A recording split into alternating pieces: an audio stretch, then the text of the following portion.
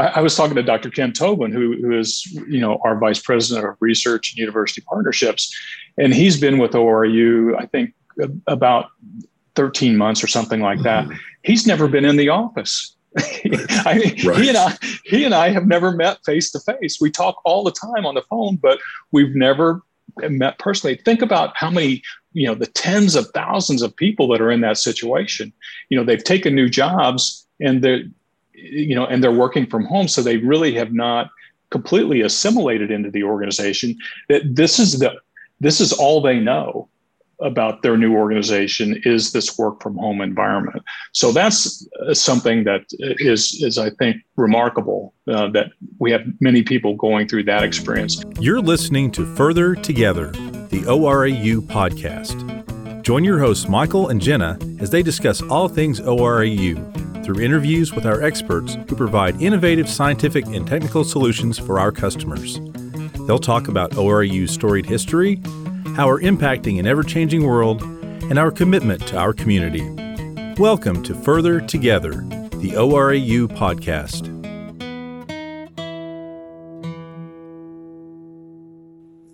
Happy Wednesday morning and welcome to another episode of Further Together, the ORAU podcast. I'm your host, Michael Holtz, with my fabulous co-host, Jenna Harpenow. Jenna, how are you? I'm doing well. How are you? I'm good. We were just talking about day 370 something of working from home, and who thought we'd be here? At 13 months. It's beginning to be springtime. The sunshine is helping my attitude. Let me tell you, we've come full circle. We went home during springtime, but now at least we're able to get out of the house a little bit more. The sun is shining. That's right. And we have people getting vaccinated, and there appears to be a light at the end of the tunnel. So things are looking up. But the world has changed, and we are actually here to talk with Jeff Miller, who was on the very first episode of Further Together, the ORAU podcast, 3 seasons ago now. Check it out. Crazy. Jeff, welcome back. Welcome back to Further Together, the ORAU podcast. Thank you. Thank you, Michael. Thank you, Jenna. And I want to just recognize that you all for doing such a great job. 3 seasons, and you've had over 4,000 downloads. And what was it? Something like 28 different countries that people are downloading Further Together and listening to it. Yeah. So that's quite an achievement and a mark of success. So howdy to our listeners in France, Belgium, Iceland, the Netherlands, wherever you are. Thanks for listening. Jeff, you have a new role since we talked to you in the very first episode. So tell us what you're doing for ORAU these days. Sure. Thanks. About let's see, it was end of September last year, I assumed the role as Senior Vice President and Director of ORAU Government Services. And so that was as we reorganized, we created a division within ORAU that houses our government services contracts. And I lead that organization. It's about 400 people strong. And we have separate groups that perform health studies and health sciences, ecology and environment, science and technology, and research programs. So great group to work with. And I'm honored to be the leader of that. Awesome. Well, congratulations. I know it's been a while, but congratulations. And it's all the stuff we love to talk about on the podcast. So we love having folks from ORAU Government Services on the show. We are talking today, I hinted briefly in the introduction, about how COVID-19 has changed organizational culture. And you recently did a presentation for the Waste Management Symposium. It was virtual, but you did a presentation on this topic and thought we might do a little bit of a deeper dive into your thoughts and kind of what the research might be showing on how organizational culture has changed because of the pandemic. So I guess let's start there with the obvious question. How has organizational culture changed?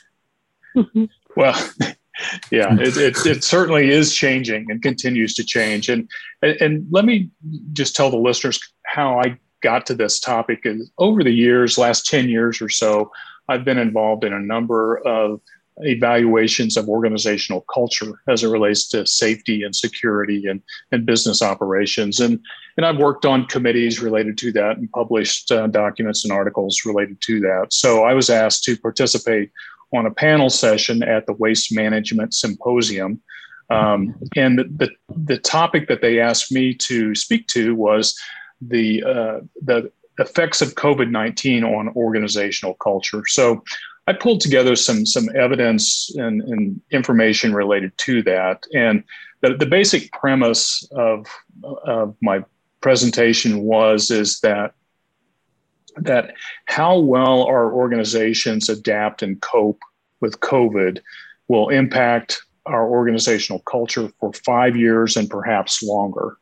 And so then some evidence, I'll present some evidence as to why I believe that's true, but that was how I got to this topic initially. So there's Jeff, and you're not, I know organizations have made adjustments in terms, like we have, of working from home and, all of that. But what you're really talking about is coping with kind of the stress and the challenges of the whole thing, of, making those adjustments and what's happening out, even outside the workplace, right? Yeah, exactly. There's no doubt that the COVID-19 pandemic has changed the way we work and perhaps forever. I mean, we're having discussions about that at ORAU, about, how are we going to work in the future? Are there going to be more people working from home, fewer people working in the offices? What does that mean in terms of facilities and all of those types of things?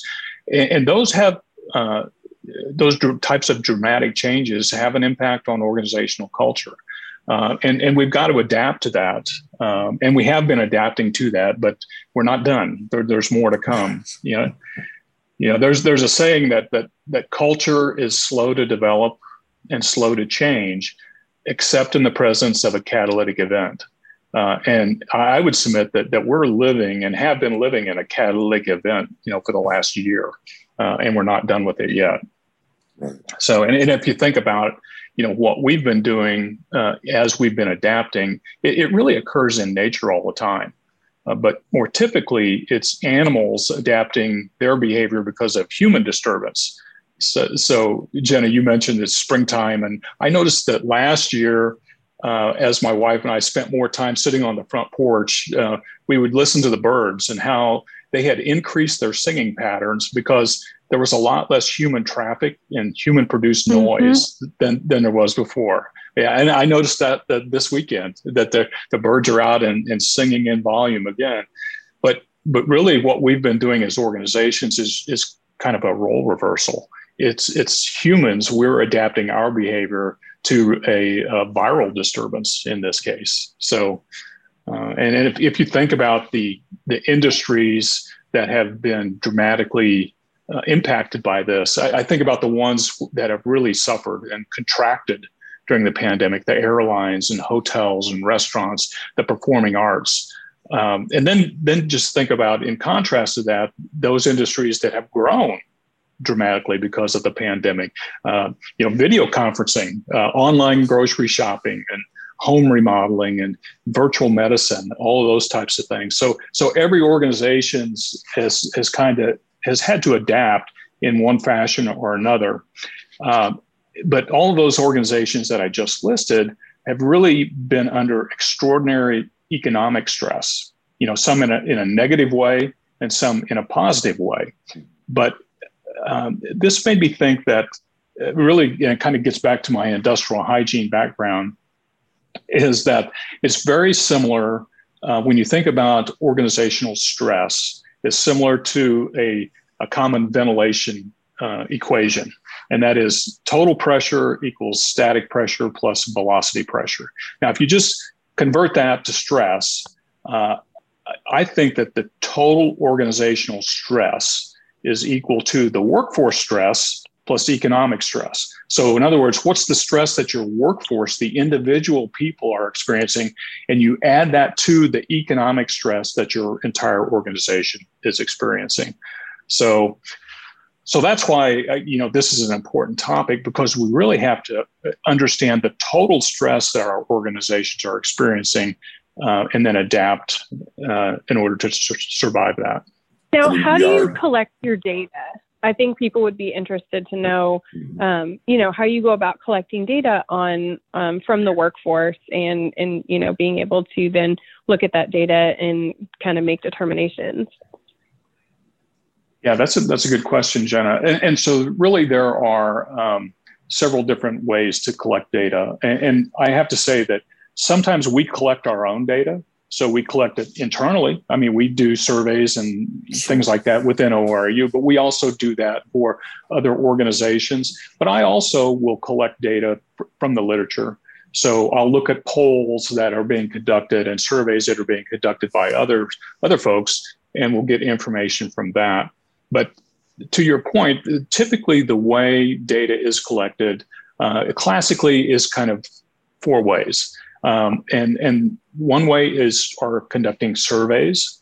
So then those are basically questionnaires where items are developed or questions are developed, and you survey a population or a sample of a population, and you get feedback directly from them.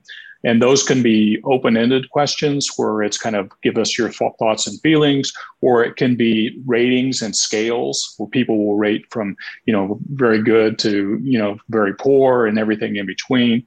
So you can use surveys to collect both quantitative numeric data as well as qualitative, and qualitative data being kind of the words, the text that surrounds that. So that's one key method. Another method is through focus groups. And those are typically facilitated by a trained focus group facilitator. And most often you would seek to have 6 to 10 people in a focus group, small group discussions that are kind of structured. So you have kind of some questions that you want to ask, and you let people just talk about their experiences. So focus groups are a second way. A third way is through in-depth interviews. So I might have a one-on-one discussion with someone for maybe up to an hour, or sometimes it's a series of interviews with people. And so you really get a lot of rich, detailed information from people that then you can analyze that. And then the fourth way is through observation, where if you're evaluating a workplace, you would actually go out into the workplace and observe people at work and see how they're behaving and the work that they're doing. Now, in the COVID environment, there's been a lot less of the observation. And it's even a challenge now to do focus groups.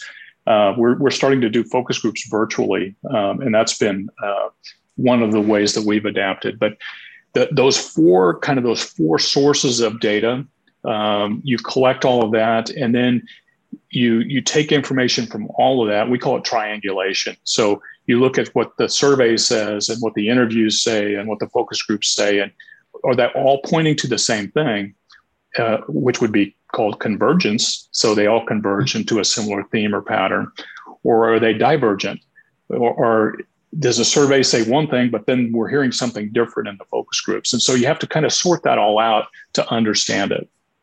So that's how we collect the data for these types of evaluations. And what are you seeing in the data that you have and that you have access to in terms of how people are reacting?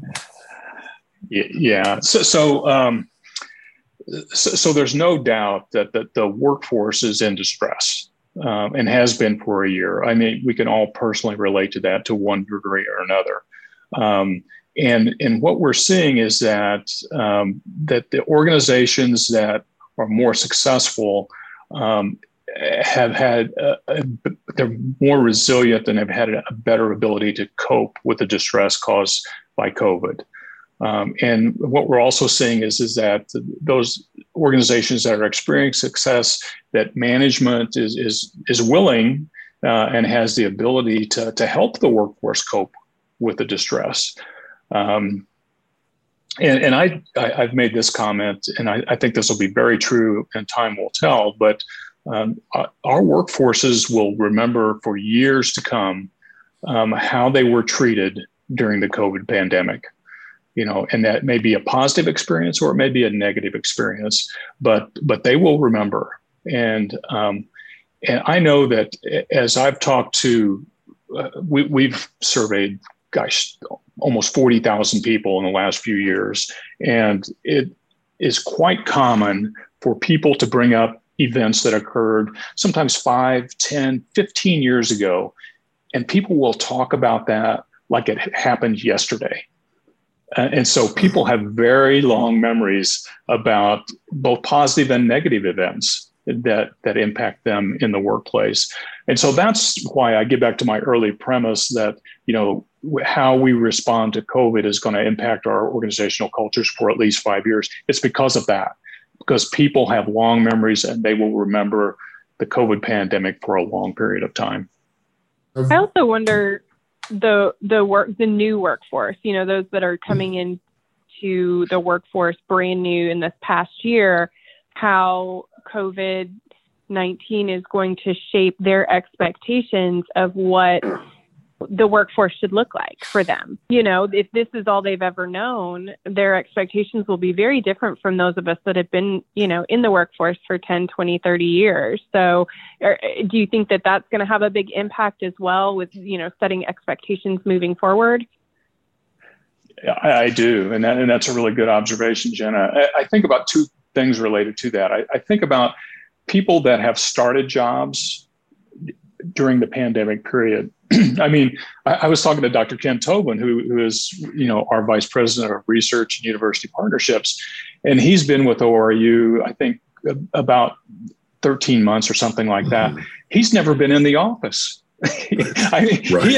He and I have never met face to face. We talk all the time on the phone, but we've never met personally. Think about how many, the tens of thousands of people that are in that situation. They've taken new jobs and they're working from home. So they really have not completely assimilated into the organization. That this is all they know about their new organization is this work from home environment. So that's something that is I think remarkable, that we have many people going through that experience. The other thing is that, the work from home model that many organizations rely on is really going to change the dynamics of how we work in the future. And we're going through that at ORAU right now, trying to figure out what is kind of the next normal going to look like in terms of the workplace. And there's actually, I've looked at some of the data, and it varies depending on organization. So first of all, a manufacturing site or a construction site is very different from an environment like ORAU, where we're kind of knowledge workers, and it's easy for us to go work from home. I mean, we've had 85% plus of our organization has been working from home for the last year. If you're in the construction industry or you run a laboratory, you don't have that option. You've got to bring people back in. So it's different depending on the organization. But the information and the literature that I've seen shows that it roughly kind of divides into thirds, that the population post-pandemic would prefer, probably about 1/3 would prefer to go back to the office full time. Okay. About another third want to work from home full time. And the middle third wants some type of a hybrid model. So that's kind of the way it's shaking out. And it varies depending on the organization, obviously.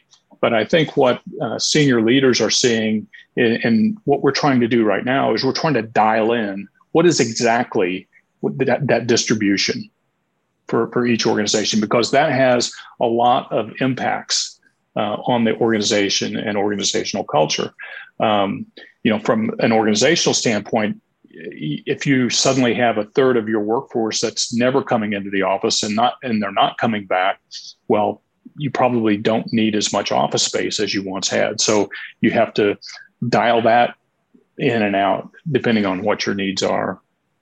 So, and then you also, then from a cultural standpoint, if that's going to be the permanent situation, how do you avoid creating a culture where, okay, here's the people that are in the office and they have a different set of opportunities because they're seen and heard and they have a chance to congregate and have sidebar discussions that people that never come in the office aren't privy to.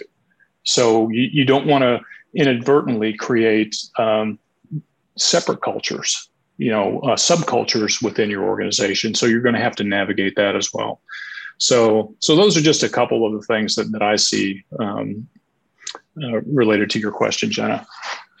Are those the idea of subcultures, and are there recommendations for avoiding that? Or is that, given that we are sort of all in that space, is that sort of like we're building the plane while we're flying it at the same time? Yeah. Well, it does very much feel like we're building the plane while we're flying it sometimes. So that's true. But, in terms of subcultures, most organizations have subcultures anyway, and they've always had them. And it's just a matter of things have changed a little bit and we've had to adapt. And perhaps we are creating some new subcultures that didn't exist before. But it's very common, especially the bigger the organization, for there to be subcultures. They could be geographically related. So you might have an office in one city that is different from the city or from an office in another city somewhere else in a different state or perhaps in a different country. So there's that. Sometimes you have subcultures just related to function and technical work. You might have, like within ORAU, we have, the health physicists, let's say, and you have groups of health physicists that work together, and they're different from the people that do STEM workforce development. They have different technical background, different experiences, different customers. So they tend to evolve into their own subculture. So that's not a bad thing. Right. Okay. So subcultures are okay. You just have to recognize that they exist. And usually as leaders, what we try to do is try to build some cohesiveness between the different subcultures. So you do that around kind of a bigger mission so that people understand there's a bigger mission that we're all working toward, and we can still have our subcultures underneath, but ultimately we all have to roll up under this one mission and subscribe to that. Given all of the stresses and the everything the world is going through that sort of reverberates back to the workplace, are there recommendations at this point for how to be resilient, how to cope with and manage all of the organizational change? There are, and some of it gets back to what's commonly referred to as health, stress, and coping theory. And that's something I did some research on a few years back. And if you go to my LinkedIn homepage, I posted an article where I have a description of health, stress, and coping theory and what that all amounts to. And so if you just think about the stress side of that equation for a while, what we know is that after prolonged exposure and adaptation to stress, that humans enter the stage of exhaustion. And I think we can all relate to that.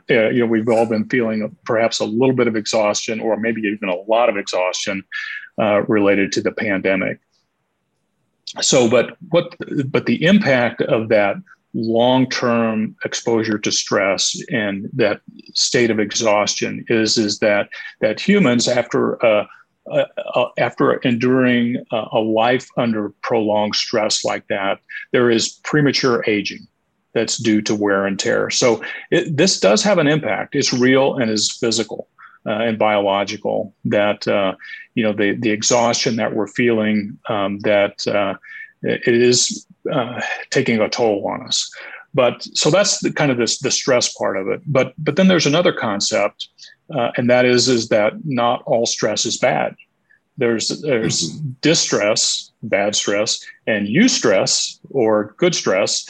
And eustress is, if you think about it in terms of exercise. So what do you do when you go to the gym or when you go out for a run? Is you're really trying to build strength or cardiovascular capacity.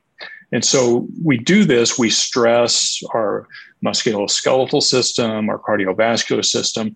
But the result of that is that periodic stress actually helps us get more fit and ultimately, hopefully, helps us live longer. So that's a good kind of stress. So that's eustress. So just recognize that there's two types of stress. Then the kind of the third concept related to that is coping. And so coping is about the strategies that a person employs to help deal with the stress. So you've all heard, kind of like, so if you discover that my life or my health or my social relationships are in danger, that's our response to stress. And coping strategies can be healthy or they can be unhealthy. And if you think about the way we cope with stress as individuals, some people might drink alcohol or smoke tobacco or eat excessively when they're under stress. And other people might have other behaviors that are more healthy. Perhaps they exercise when they're under stress, or maybe they spend time out in the garden or something that doesn't have that negative impact. So that's really the coping side of that. And then the final point related to this is just that stress affects people differently. And when we're under stress, and depending on how we're able to cope with that stress, it's going to influence our decision making. Now, these may be decisions that we're making about, medical care, so our social support, or whether we want to believe the advice that professionals are giving to us. But the stress can also impact decisions that we make while we're on the job. So people under distress may make different decisions than people that are coping with that distress and have a more even keel. So that's kind of how health, stress, and coping fits into all of this pandemic phenomenon that we're experiencing. Gotcha. Not to put you on the spot because you're a senior vice president and all, but how are we doing as an organization?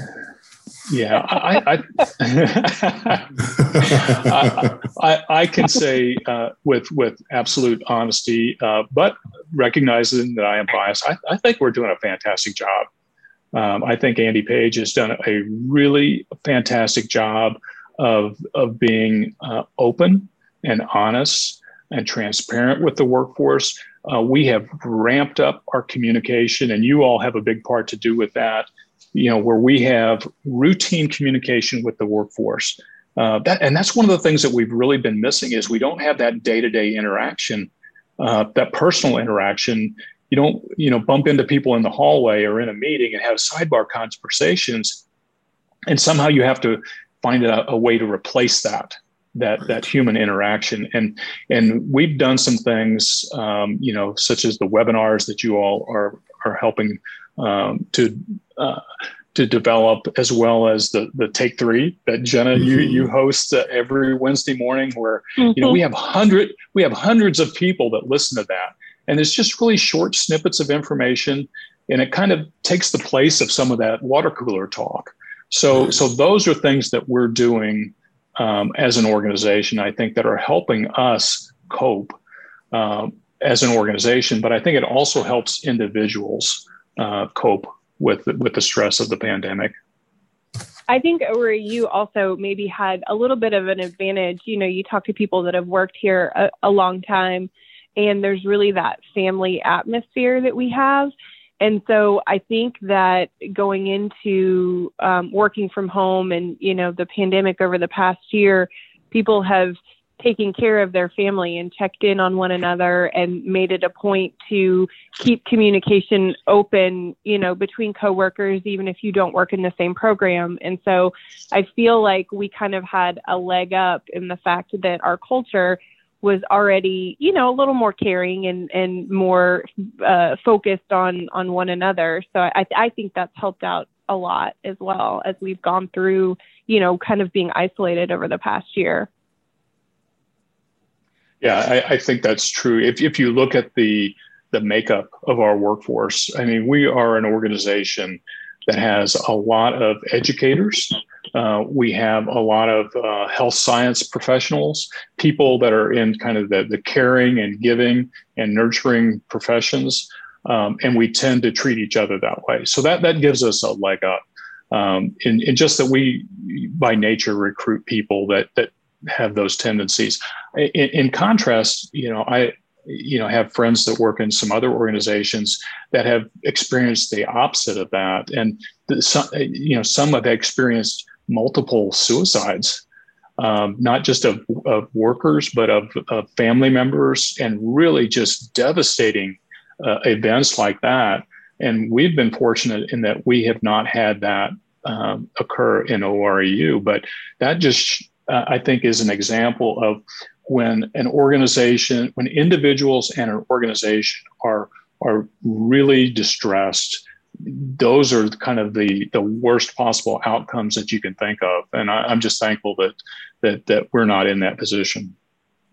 I was looking at the presentation that you gave, and you talk about the effect of COVID on mental health in the U.S. and just kind of, all of the acute stress and depressive symptoms, which you talked about a little bit, pre-existing mental health and physical health diagnoses. But I was interested in exposure to pandemic-related media coverage, because it's been nonstop, right, for months, if not longer. And it's sort of like watching any other, tragic event.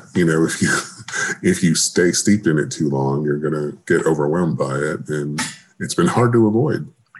It had, and that was, and what you're referring to, Michael, was a study that was done by Holman and a group of other folks, where they looked at the effect of COVID on mental health in the U.S. And so really what they found that were a few key things is that as the number of cases and deaths were increasing in the U.S., that acute stress and depressive symptoms increased commensurately. So that's probably not too surprising. As cases were increasing and more people were dying, that increased the stress and depression. But they also found that people that had pre-existing mental and physical health diagnoses were more likely to exhibit acute stress and depression. So, and then another factor that was associated with that is if you lost your job, or you had reduced wages, or you had shortages of necessities. And I think about, the housing problem, but those were also strong predictors of acute stress and depression. So, and then the last one is what you mentioned, Michael, that exposure to pandemic related media coverage was associated with more acute stress and depression. So, but not just exposure, but the more hours of pandemic-related media exposure you had, then the more likely you were to experience acute stress and depression. So there was a positive correlation: is the greater the number of hours that you spent watching or listening to or reading pandemic-related media coverage, the more likely you were to have stress and depression. Turn off the TV and the radio. Well, I have to say, I unplugged from Facebook about October, November of last year, and haven't been back on since, just to try and regulate that. Sure. That makes perfect sense. Jeff, is there anything we haven't asked you about that you haven't talked about that we want to make sure we get in? I don't know if, I'm sure there are many things that you haven't asked me that you could have, but as I look at the whole topic that we've talked about today, and the approach that I've taken to this is that we just have to recognize and embrace the fact that our workforce is in distress. And it has been for the last year. It's not going to go away tomorrow. We're going to feel the impacts of this, of the pandemic for some time to come. And this is just part of the total organizational stress that we have to address. And that is, as you recall back, I feel that is the personal stress that individuals are under, but also the economic stress that an organization is under. So that's the total organizational stress. And how well we're able to cope with that is really going to shape our organizational culture for years to come. And so I think that's the challenge for all of us. And those of us that are in leadership positions, I think it takes extra sensitivity and recognition of the stress that individuals are experiencing. And just cut people some slack. Sometimes, as if people are making bad decisions, well, think about the stress that they might be under and what may have impacted that. So I think we just have to have a heightened sensitivity to the stress that we're experiencing as individuals and as an organization. And for individuals, maybe access your EAP services if you need them, and other ways of coping. Yeah, there are a number of things that organizations can do to help people with coping. Employee assistance programs or an example of that. You may have occupational health providers in your organization, the insurance benefits that we have, things like that. So, those types of programs that you have to make sure that people remember that those are available and encourage people to take advantage of those. Okay. Jeff, thank you so much for your time today talking about a very important issue that we are all dealing with and will continue to deal with, as you say, for years to come. Thank you. I appreciate it. And let's, the next time I come on Further Together, let's hope we're on we're looking at COVID in the rearview mirror. And we can talk about other topics. Thank you, Michael. Amen to that. And maybe we're doing it around a coffee table with coffee in hand together. That would be nice instead of Zooming. Yeah. Right. Exactly. Well, thank you so much, sir. Have a great day. Thank you. Thank you for listening to Further Together, the ORAU podcast. To learn more about any of the topics discussed by our experts, visit www.orau.org. You can also find us on Facebook, Twitter, and LinkedIn at ORAU, and on Instagram at ORAU Together. If you like Further Together, the ORAU podcast, we would appreciate you giving us a review on your favorite podcast platform. Your reviews will help more people find the podcast.